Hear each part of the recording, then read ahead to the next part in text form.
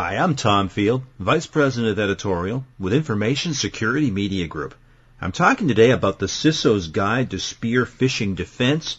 It's my pleasure to be speaking with Joe Opacki. He's the Vice President of Threat Research with Phish Labs. Joe, thank you so much for joining me today. No problem at all. My pleasure. So there's a lot to cover here, and I want to start with this. We hear so much these days about business email compromise. It's a new term for not an old threat, but a consistent threat. So when we talk about business email compromise, what are we really talking about? Well, business email compromise is a type of spear phishing attack that attempts to scam the victim into wiring funds, typically under the pretext of some urgent or possibly secret business matter. There are several variations, but that's generally the method, and it works. They often target chief financial officers and other individuals that possess the ability to process wire transfer requests.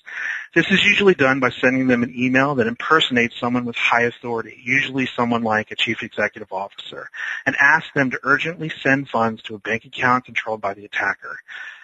Bogus invoice schemes, supplier impersonation, CEO fraud, or masquerading, all of these are different variations of business email compromise. Joe, with so much publicity about spear phishing over the past few years, why do these campaigns continue to be so successful?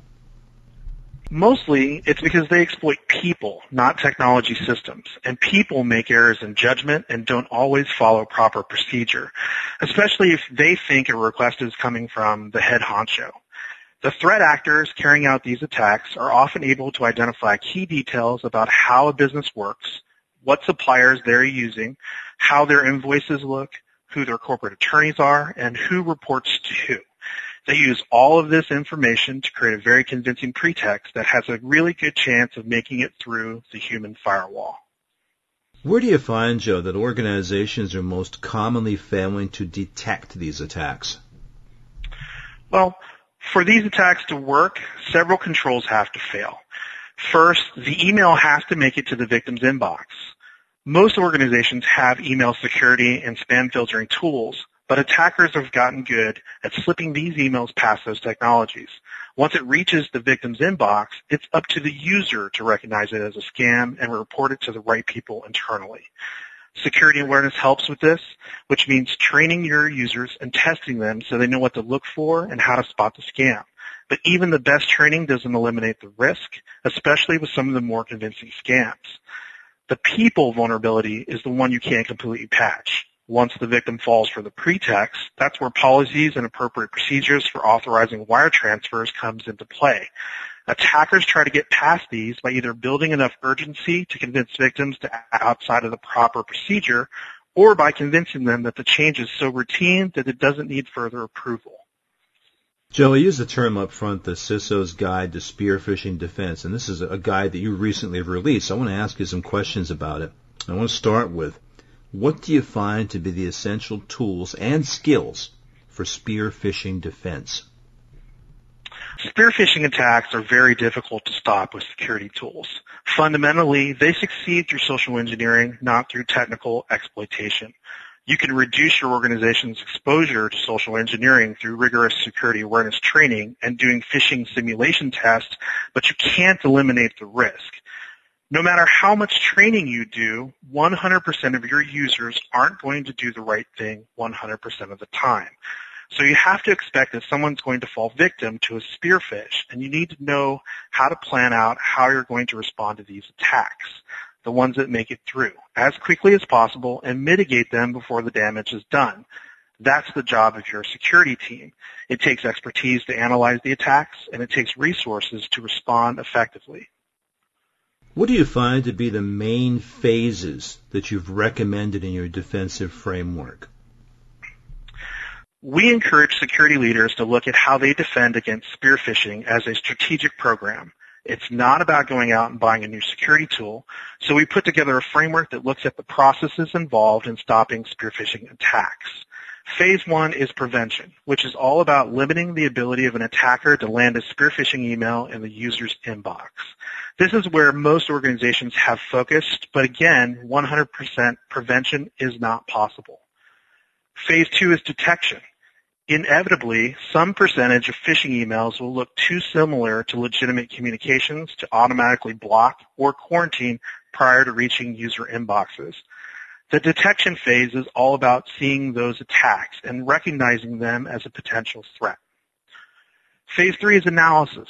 You've detected an attack. Now what?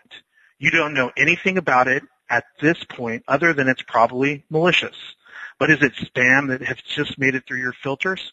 Or is it ransomware that you need to clean up? Or even possibly a remote access Trojan that's being used by an organized cybercrime gang whose objective is to hijack email accounts of business executives.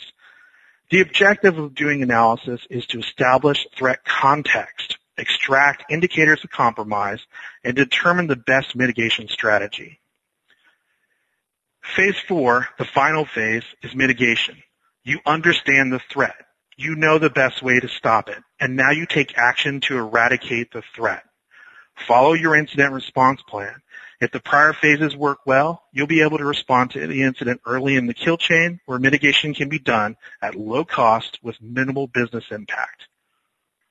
Joe, that's a great overview of the framework. Talk to me a little bit about what some of the key performance indicators are that you want to use to measure your progress. So with any process, you want to have good key performance indicators in place that you can trust to guide decision making. In this framework, there are KPIs for each of the different phases. For the first phase, prevention, you will want to consider the percentage of phishing emails delivered to user inboxes and the percentage that are being clicked. For phase 2, detection, what's the percent of phishing emails being identified and reported by your users? A good KPI for analyzing spearfish is how long it takes for you to analyze a potential spearfishing threat. Is it sitting in a queue for hours before someone can analyze it, or is someone looking at those as they're being reported? You want the KPI to be technology agnostic. The raw number of emails that a given email security tool blocks is not a good KPI. Joe, final question for you. ROI is always the tough thing to measure and communicate. How are some of your customers communicating to you their ROI after improving their spearfishing defense? Spearfishing is such a high visibility issue for many organizations, particularly those with executives that are frequently targeted. The bad guys are targeting people, and a lot of times this makes it personal compared to other threats that are never really seen by corporate leaders. You will always hear that you shouldn't talk about details when it comes to executive and board level communications, but it's different with spearfishing. When our clients go back to their executive team or board with a fish they stopped that targeted those individuals, the return on investment here is pretty apparent. Well, Joe, it's excellent. I appreciate your time and your insight today. Thank you so much. No, thank you very much for having me. The topic has been the CISO's Guide to Spearfishing Defense.